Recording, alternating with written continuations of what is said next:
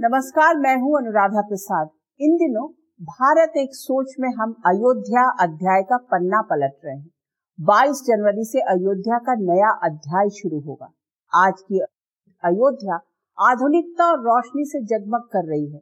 अगर आप 10 साल पहले कभी भी अयोध्या गए होंगे, वहां के रेलवे स्टेशन पर उतरे होंगे, वहां की गलियों से गुजरे होंगे, तो आपको कल की अयोध्या और आज की अयोध्या में फर्क नजर आएगा।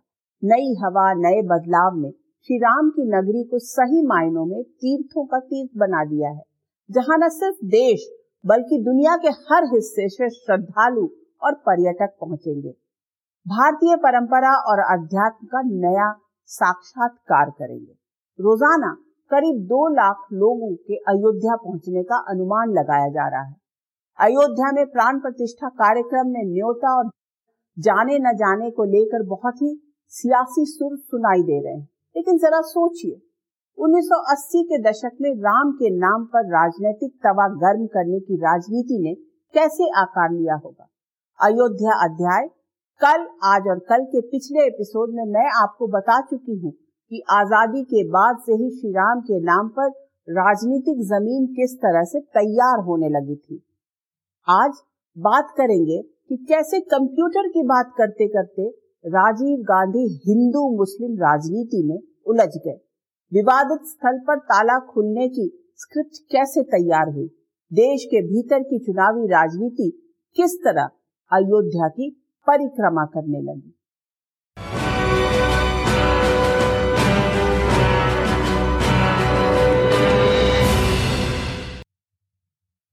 राजनीति और समाज गणित के फॉर्मूले से नहीं चलता है। दोनों समय समय पर होने वाली हलचलों से पैदा होने वाली प्रतिक्रिया से आगे बढ़ते हैं। 1980 के दशक में प्रचंड बहुमत से लैस राजीव गांधी नए भारत की स्क्रिप्ट पर काम कर रहे थे। बीजेपी भी अपने लिए किसी ऐसे मुद्दे की तलाश में थी जिस पर कांग्रेस की राजीव सरकार को घेरा जा सके। उसी दौर में शाहबानों के तलाक का मुद्दा ऐसा गरमाया कि देश को 21वीं सदी का सपना दिखाते दिखाते राजीव गांधी भी हिंदू मुस्लिम राजनीति में उलझ गए। हिंदूवादी संगठनों को भी अयोध्या मुद्दे को नए सिरे से गर्म करने का बड़ा मौका मिल गया। हालात ऐसे बने कि अदालत के जरिए अयोध्या में विवादित स्थल का ताला खुलने का रास्ता साफ हो गया।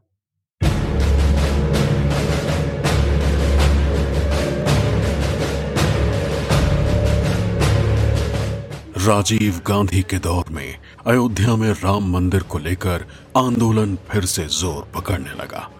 हिंदुत्ववादी संगठनों के नेताओं के बीच मीटिंग पर मीटिंग होने लगी। इसमें से एक विश्व हिंदू परिषद भी थी। अक्टूबर 1984 में बजरंग दल की भी स्थापना हो चुकी थी। साधु संतों की टोली अयोध्या में सुबह सुबह सरयू में डुबकी लगाती और जन्मभूमि पर घंटों बात करती। इस बीच शाहबानो मामले में जिस रास्ते राजीव गांधी की सरकार आगे बढ़ी, उसमें हिंदुत्ववादी संगठनों को बड़ा मौका मिल गया। 85 में शाहबानों का केस हुआ था। शाहबानों के केस को लेकर के पूरा देश हिंदू मुसलमान के आधार पर बढ़ता दिखाई दे रहा था। केंद्र सरकार चाहती थी शाहबानों के केस को एक तरफ किनारे करना। शाहबानों के केस में आज हमारे बीच में है राज्यपाल हैं श्री आरिफ मोहम्मद खान केरल के। वो उस समय राजीव गांधी के मंत्रिमंडल में मंत्री थे और उन्होंने ही इस केस को लोकसभा में सामने रखा था। वो मंत्री थे, लेकिन उनके इस केस को रखने के बाद अचानक ये लगा राजीव गांधी जी को कि इससे हमारा नुकसान होगा। तो उस समय के प्रसिद्ध पत्रकार उनके दोस्त थे जिनका नाम श्री एमजे अकबर था। एमजे अकबर ने शायद राजीव जी को ये सलाह दी कि वो एक कानून लाएं जिससे सुप्रीम कोर्ट के इस फैसले को पलटा जा सके, उल्टा किया जा सके, और यही हुआ। देश की राजनीतिक फिजाओं में कम्युनल सेकुलर के सुर तेज होने लगे थे। साल 1985 में विश्व हिंदू परिषद ने उडुपी में धर्म संसद का आयोजन किया, जिसमें ऐलान किया गया कि 8 मार्च 1986 तक रामलला के मंदिर का ताला नहीं खोला गया तो 9 मार्च 1986 से ताला खोल आंदोलन ताला तोड़ आंदोलन में बदल जाएगा। ऐसे में केंद्र में बैठी राजीव सरकार की बेचैनियां बढ़ गई। 84 में जो यह आंदोलन शुरू हुआ विश्व हिंदू परिषद और आरएसएस की पहल पे, लेकिन उससे पहले ही वहाँ कांग्रेस सरकार करीब 42 एकड़ जमीन विवादित जो स्थल है मस्जिद उसके करीब में अधिग्रहित कर चुकी थी राम कथा पार्क के लिए। वहाँ राम की पैड़ी का निर्माण हुआ था। वहाँ ज्ञानी जैल सिंह जो राष्ट्रपति थे वो गए थे। तो कांग्रेस इस कोशिश में लगी थी कि बिना मस्जिद को नुकसान पहुँचाए वहाँ कुछ भगवान राम के नाम पर बड़ा स्मारक बनाया जाए बगल में। अयोध्या को करीब से कवर करने वाले वरिष्ठ पत्रकार हेमंत शर्मा ने अपनी किताब युद्ध में अयोध्या के 264वें पेज पर राजीव गांधी और अरुण नेहरू के बीच बातचीत का जिक्र किया है। अरुण नेहरू ने राजीव गांधी से कहा, विश्व हिंदू परिषद अयोध्या में राम जन्मभूमि का ताला खुलवाने के लिए देश भर में रथ यात्राएं निकाल रही हैं। उसने ऐलान किया है कि फला तारीख तक ताला नहीं खुला तो ताला खोल आंदोलन को ताला तोड़ आंदोलन में बदल दिया जाएगा। तो राजीव गांधी ने पूछा, तो क्या ताला खुल सकता है? अरुण नेहरू ने कहा, इसमें मुझे कोई दिक्कत नहीं दिखलाई पड़ती है, क्योंकि ताले का मूल मुकदमे से कोई ताल्लुक नहीं है, उसे प्रशासनिक कारणों से लगाया गया है। जिला अधिकारी ने अदालत से कहा, प्रशासनिक लिहाज से ताला बंद रहना चाहिए तो बंद हो गया। अब अगर जिला अधिकारी कहेगा कि ताले की जरूरत नहीं है तो ताला खुल जाएगा। हेमंत शर्मा की किताब युद्ध में अयोध्या के मुताबिक राजीव गांधी ने अरुण नेहरू के प्लान को हरी झंडी दिखा दी। ये तो हुआ हेमंत शर्मा का दावा। वहीं मौजूद रिकॉर्ड के मुताबिक फैजाबाद कोर्ट में उमेश चंद्र पांडे नाम के वकील ने याचिका दाखिल की विवादित स्थल पर लगा ताला खुलवाने के लिए। इस मुकदमे की सुनवाई कर रहे थे जिला जज कृष्ण मोहन पांडे। तब फैजाबाद के डीएम थे इंदु कुमार पांडे और एसएसपी कर्मवीर सिंह। सुनवाई के दौरान जज के एम पांडे फैजाबाद के डीएम और एसपी से उन्होंने पूछा, क्या याचिकाकर्ता की अपील पर ताला खोलने में कोई परेशानी है? क्या कानून व्यवस्था को लेकर कोई दिक्कत हो सकती है? जवाब में डीएम इंदु कुमार पांडे ने कहा, मुस्लिम समुदाय के सदस्यों को विवादग्रस्त स्थल पर नमाज पढ़ने की इजाजत नहीं है, उन्हें वहां जाने की भी इजाजत नहीं है। ताले खुल जाने से कानून और व्यवस्था की कोई समस्या खड़ी होने की संभावना नहीं है। यह परिसर का अंदरूनी मामला है। तो फैजाबाद के एसएसपी कर्मवीर सिंह ने अदालत को भरोसा दिया, ताला लगाया जाए या नहीं, हर स्थिति में शांति व्यवस्था कायम रखी जा सकती है। कुछ साल पहले उमेश चंद्र पांडे ने न्यूज 24 से बातचीत में बताया था कि किस तरह से फैजाबाद की जिला अदालत ने विवादित स्थल के भीतर वर्षों से लगा ताला खोलने का आदेश दिया। 31 तारीख को उन्होंने इस पर सुनवाई की। जो लोगों का यह कहना है कि साहब हड़बड़ी में और तुरंत ही ताला खोल दिया गया, ऐसा नहीं है। 31 जनवरी को इस पर पूरे दिन ये बहस हुई कि साहब ये अर्जेंट है कि नहीं है, और जब जिला जज महोदय ने यह पाया कि नहीं ये मामला अर्जेंट है, तब उन्होंने 1 फरवरी के लिए जिला अधिकारी और एसएसपी को मौजूद रहने को कहा। इसके बाद जज कृष्ण मोहन पांडे ने अपने फैसले में लिखा, प्रतिवादियों को निर्देश दिया जाता है कि वो तुरंत ओ तथा पी द्वारों को खोल दें। वो आवेदक तथा समस्त समुदाय के सदस्यों द्वारा दर्शन व पूजा में कोई प्रतिबंध न लगाएं या बाधा न खड़ी करें। फैजाबाद कोर्ट के इस फैसले के आधे घंटे के भीतर ही विवादित स्थल पर पिछले 3 दशकों से लगा ताला खुल गया। अदालत ने डीएम और एसपी को तलब करके पूछा कि भाई अगर ताला नहीं रहता है तो आप सुरक्षा कर लेंगे? तो उन लोगों ने कहा कि हम सुरक्षा कर लेंगे, अगर ताला नहीं भी है तो भी हमको उसमें कोई दिक्कत नहीं है। जो विवादित राम जन्मभूमि बाबरी मस्जिद स्थल है जिसके अंदर मूर्तियां रखी थी, पूजा होती थी, हम सुरक्षा कर लेंगे। उसके बाद कोर्ट ने, फैजाबाद की जो कोर्ट है उसने ताला खोलने का आदेश दे दिया। फिर अनुमान ये लगाया जाने लगा कि साहब ये सरकार की इसमें कोई पहल थी, सरकार पीछे से चाहती थी, पर्दे के पीछे से, कि ताला खुल जाए, और वकील साहब ने एप्लीकेशन उसी किसी योजना के तहत डाली। अब चूंकि ताला खुलते ही दूरदर्शन की टीम वहां पहुंच गई थी और उसका पूरा कवरेज हुआ। ताला अदालत के आदेश से ही खुला। 31 जनवरी को एक वकील ने एप्लीकेशन दी और कहा कि ये ताला खोल देना चाहिए, और जज के पांडे ने आदेश दिया कि ये ताला खोल दिया जाए, और 20 मिनट के भीतर वो ताला खोल दिया गया। खोला नहीं गया, तोड़ दिया गया।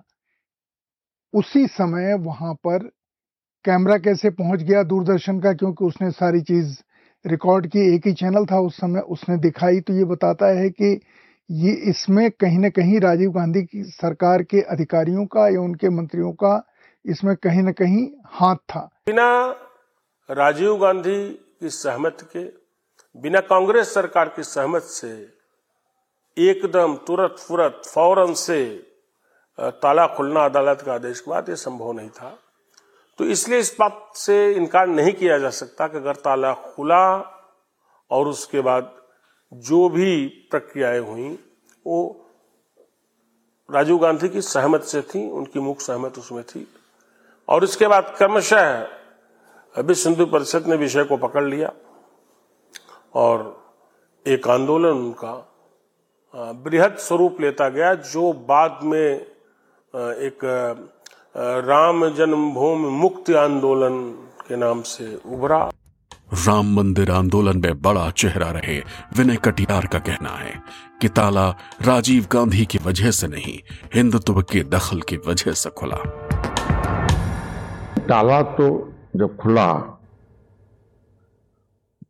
तो राजीव गांधी के कारण नहीं खुला, हिंदुत्व के दबाव के कारण खुला, अदालत के आदेश से खुला है। राजीव गांधी का इसमें कोई योगदान नहीं था, हम लोगों का योगदान था। अदालत से खुलवाया ताला। देश की चुनावी राजनीति के केंद्र में धीरे धीरे अयोध्या आने लगी थी। धीरे धीरे 1989 में लोकसभा चुनाव का समय भी आ गया। राजीव गांधी ने अपने चुनाव अभियान की शुरुआत अयोध्या से की और राम राज्य लाने का वादा किया। अदालत के आदेश पर अयोध्या में विवादित स्थल का ताला जब खुला था, तब देश के प्रधानमंत्री थे राजीव गांधी। उत्तर प्रदेश में भी कांग्रेस की सरकार थी और मुख्यमंत्री थे वीर बहादुर सिंह। कहा जाता है कि वीर बहादुर सिंह एक ऐसे मुख्यमंत्री थे जिनका एक पैर लखनऊ और दूसरा दिल्ली में रहता था। जिस तरह से अयोध्या मैटर हैंडल किया गया था, उससे राजीव गांधी को ऐसा लगा होगा कि बदली फिजा में बीजेपी की हिंदुओं में बढ़ती पैठ कम होगी। संभवतः इसलिए राजीव गांधी ने 1989 में अपने चुनाव प्रचार की शुरुआत अयोध्या से की। लेकिन अयोध्या में मंदिर का भूमि पूजन कराने और राम राज्य का वादा करने के बाद भी राजीव गांधी चुनाव नहीं जीत सके। बोफोर्स को बड़ा मुद्दा बनाकर विपक्ष ने कांग्रेस को हरा दिया। प्रधानमंत्री बने वीपी सिंह। उनकी सरकार गठबंधन के पायों पर खड़ी थी। सरकार के भीतर से ही उन पर बहुत दबाव था। ऐसे में उन्होंने अपने विरोधियों पर बढ़त बनाने के लिए मंडल कमीशन की रिपोर्ट लागू करने का फैसला किया, जिससे अगड़े पिछड़े के नाम पर सियासी फील्डिंग बिछाने का काम शुरू हो गया। आरक्षण की गर्म हवा में बीजेपी को अपनी वोट बैंक की जमीन खिसकती दिखाई दी। बीजेपी नेताओं ने अपने राजनीतिक गुब्बारे में धर्म की हवा भरनी शुरू कर दी। मंडल की काट के तौर पर लाल कृष्ण आडवाणी सोमनाथ से अयोध्या तक के लिए राम रथ पर सवार हो गए।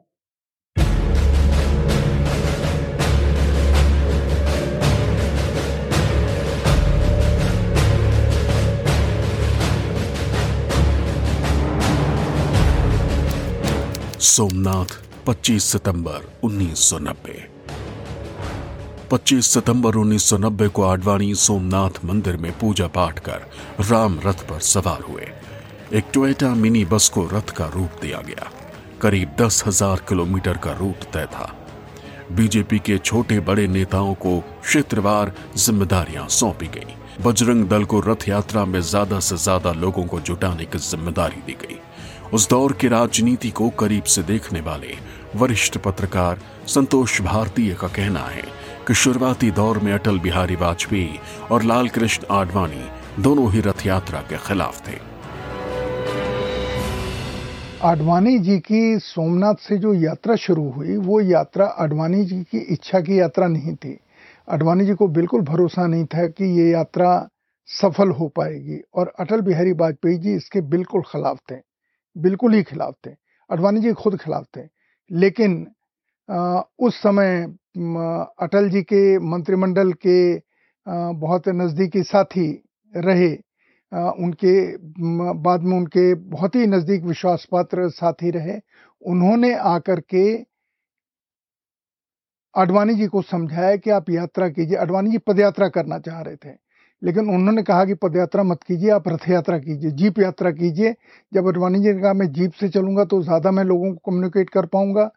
प्रमोद महाजन ने कहा, जिनका मैं नाम बार बार कह रहा हूं, जो बहुत महत्वपूर्ण आदमी थे, उन्होंने आडवाणी जी से कहा कि आप जीप यात्रा मत कीजिए, आप रथ यात्रा कीजिए। हम एक मिनी बस को लेकर के एक रथ बनाएंगे।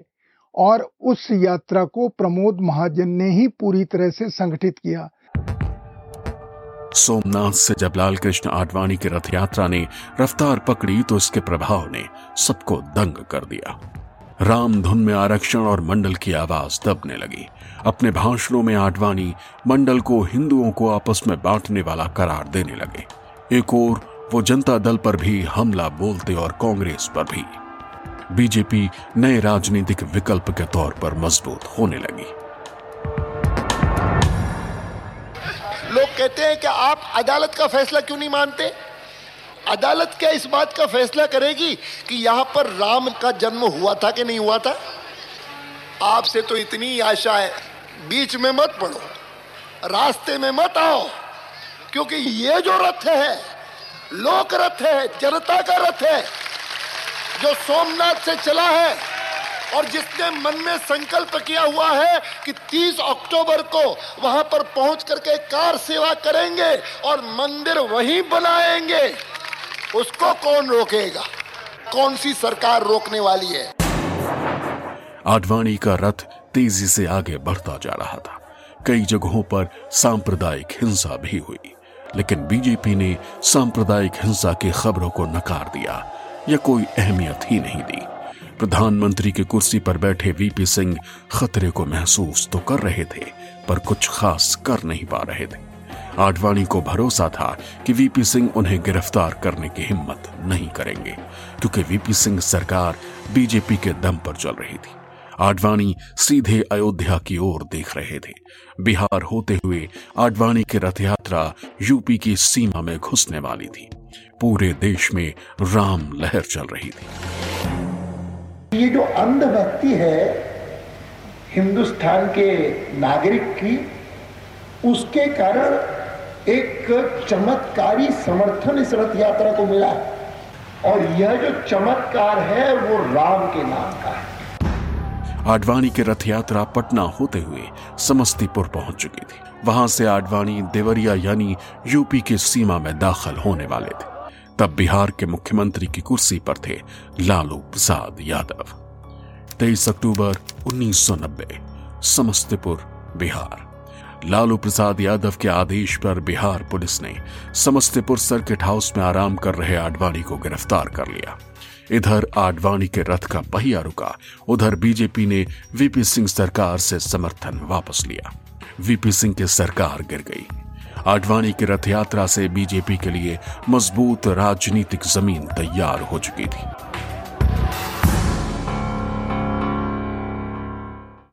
भारत की राजनीति सेक्युलर और कम्युनल खांचों में बट चुकी थी।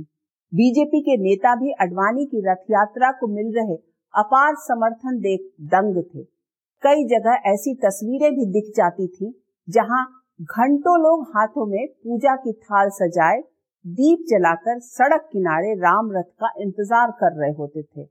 ऐसे लोग भी आसानी से दिख जाते थे जो आडवाणी के राम रथ गुजरने के बाद वहां की मिट्टी को अपने माथे से लगाते थे।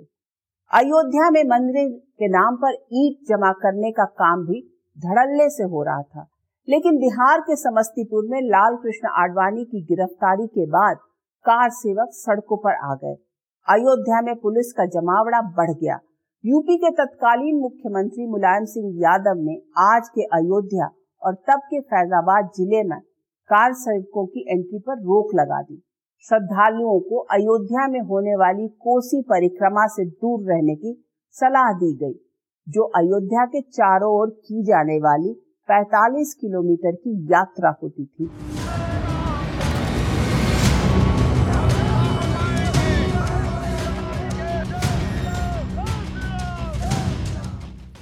अयोध्या 30 अक्टूबर 1990। अयोध्या में सुबह से ही कार सेवकों की धरपकड़ का काम पुलिस ने शुरू कर दिया। पुलिस की हिदायत और सुरक्षा चक्र को तोड़ते हुए हजारों कार सेवक हनुमानगढ़ी पहुंच गए, विवादित ढांचे के बिल्कुल करीब। पुलिस किसी तरह से कार सेवकों को कंट्रोल करने की कोशिश कर रही थी।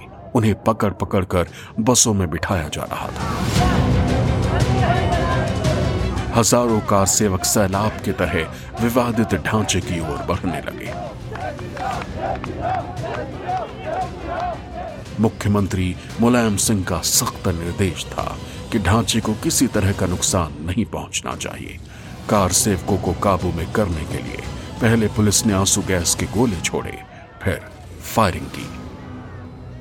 तमाम रोक टोक के बावजूद भारी भीड़ वहां पहुंची थी और 30 अक्टूबर को कुछ लोग उस भीड़ के उसमें चढ़ गए थे ऊपर, मस्जिद के ऊपर झंडा फहराया था। तो एक तो गोली वहां चली और जिसमें उसको जो ऊपर था एक बंदा, वो नीचे गिर गया। मेरे ख्याल से डेथ भी हुई थी उसकी। मुलायम सिंह यादव के पास एक बड़ा मौका था यह साबित करने के लिए कि अगर हिंदू उग्र होते हैं तो मुस्लिमों के संरक्षण के लिए वे तैयार हैं। जिन मुलायम सिंह यादव को बाद में मुल्ला मुलायम सिंह यादव तक कहा जाने लगा, यानी मुल्ला का तखल्लुस मिल गया, वास्तव में अयोध्या में उनकी सरकार की जो दंडात्मक और कठोर कार्रवाई थी, ये उसके रिएक्शन में मिला। गोलीकांड के 2 दिन बाद ही वीएचपी नेता अशोक सिंघल, उमा भारती और स्वामी वामदेव की अगुवाई में करीब 15,000 कार सेवक अयोध्या के सड़कों पर उतरे। विवादित ढांचे की पहले से ही तगड़ी बैरिकेडिंग की गई थी। कहा जाता है कि पुलिस ने बगैर कोई चेतावनी दिए कार सेवकों पर फायरिंग शुरू कर दी। कई कार सेवक पुलिस की गोलियों का निशाना बने। तब बजरंग दल के अध्यक्ष विनय कटियार थे। मुलायम सिंह जी ने गोली चलवा दी, ये ठीक काम नहीं किया। इसीलिए वो इस इशू पर बैक में रहेंगे और हमेशा कोसे जाएंगे। हिंदू समाज मुलायम सिंह को इसके लिए कोसेगा।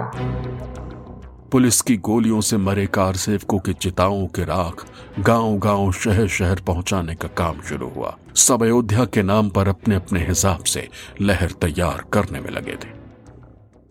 अयोध्या में कार सेवकों पर फायरिंग के बाद मुलायम सिंह यादव मुसलमानों के नए रहनुमा के तौर पर उभरे। उस दौर तक श्री राम की अयोध्या राजनीति का नया लॉन्च पैड बन चुकी थी। बीजेपी को राम नाम का चमत्कार यूपी समेत देश के कई राज्यों में साफ साफ दिखा। यूपी की कमान अब बीजेपी के कल्याण सिंह के हाथों में थी।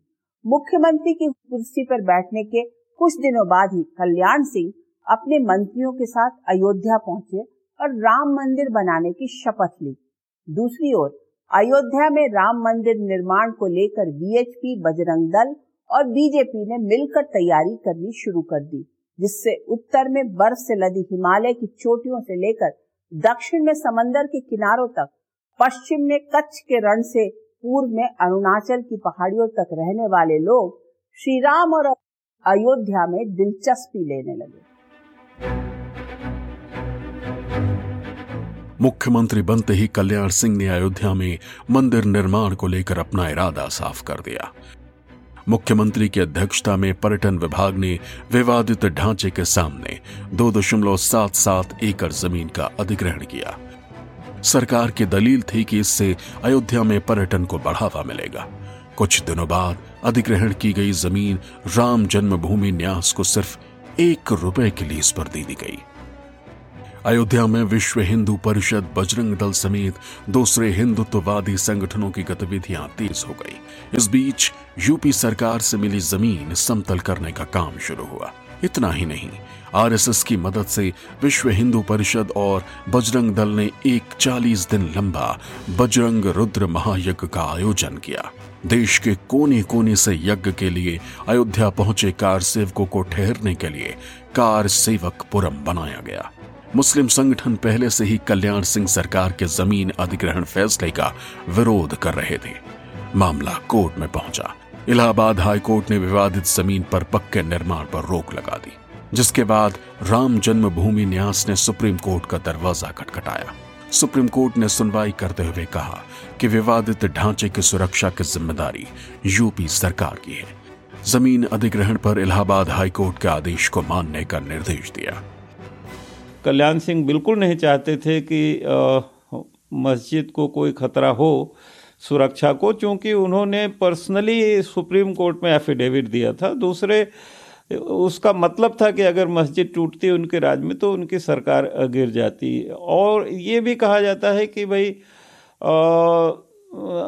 जो बड़े लीडर थे जैसे आडवाणी और वाजपेयी, इन लोगों ने भी कल्याण सिंह को ये अश्योर किया था, अशोक सिंघल वगैरह ने, कि भाई मस्जिद नहीं गिराई जाएगी। अदालत की रोक के बावजूद कार सेवक अयोध्या में चबूतरे के निर्माण के लिए पहुंचे थे। कल्याण सिंह सरकार की ओर से पुलिस को बल प्रयोग नहीं करने के सख्त आदेश दिए गए थे। ऐसे में यूपी पुलिस के जवान चाहकर भी कार सेवकों को नहीं रोक पा रहे थे। तब प्रधानमंत्री की कुर्सी पर बैठे नरसिम्हा राव की मुश्किल ये थी कि अगर बाबरी ढांचे के सामने अधिग्रहण की गई जमीन पर कार सेवक चबूतरे का निर्माण कर देते तो कोर्ट की अवमानना होती। वहीं कल्याण सिंह दलील दे रहे थे कि अगर चबूतरे का निर्माण कार्य रोका गया तो कार सेवक भड़क जाएंगे। ऐसे में प्रधानमंत्री राव ने साधु संतों से सीधी बातचीत का फैसला किया। साधु संतों का एक प्रतिनिधिमंडल प्रधानमंत्री से मिलने दिल्ली पहुंचा। बातचीत में सहमति बनी कि साधु संत अयोध्या में 3 महीने तक निर्माण कार्य रोक देंगे। केंद्र की पहल पर राम जन्मभूमि आंदोलन से जुड़े नेता और बाबरी मस्जिद एक्शन कमेटी के सदस्य बातचीत के लिए आमने सामने बैठे। दोनों पक्ष अपनी अपनी दलीलों पर अड़े रहे। वक्त तेजी से बीत रहा था, लेकिन कोई रास्ता नहीं निकल पा रहा था। दिल्ली 30 अक्टूबर 1992। दिल्ली में धर्म संसद की बैठक हुई। साधु संतों के बीच वीएचपी ने अयोध्या में राम मंदिर निर्माण की मांग दोहराई। 6 दिसंबर से कार सेवा दोबारा शुरू करने का ऐलान कर दिया। वो साल 1992 का था और महीना दिसंबर का। अयोध्या में सरयू के घाट पर कार सेवकों का जोश उफान मार रहा था। देश के कोने कोने से कार सेवक, साधु संत, बीजेपी के नेता और कार्यकर्ता जुटे हुए थे। अयोध्या में या तो खाकी वर्दी में पुलिस के जवान दिखाई दे रहे थे या पीतांबरी ओढ़े राम भक्त। अयोध्या में एक अजीब सी हलचल महसूस की जा रही थी। ऐसा लग रहा था कि कुछ बड़ा होने वाला है, लेकिन क्या होने वाला है इसका किसी को अंदाजा नहीं था। कार सेवकों के सामने एक ओर 16वीं शताब्दी से खड़ी विवादित इमारत के 3 गुंबद थे, दूसरी ओर मंदिर निर्माण का सपना। अयोध्या में 1 से 1.5 लाख के बीच कार सेवक मौजूद थे। अयोध्या की कई पीढ़ियों ने शायद ही कभी वहां बाहरी लोगों का इतना बड़ा जमावड़ा देखा होगा। इस एपिसोड में आज बस इतना ही। अयोध्या अध्याय के अगले एपिसोड में हम बात करेंगे कि 6 दिसंबर को कैसे ध्वस्त हुआ विवादित ढांचा। तब तक के लिए मुझे दीजिए इजाजत। निष्पक्ष खबर, सटीक विश्लेषण और अपने हक से जुड़े मुद्दों के लिए आप देखते रहिए न्यूज़ 24। नमस्कार।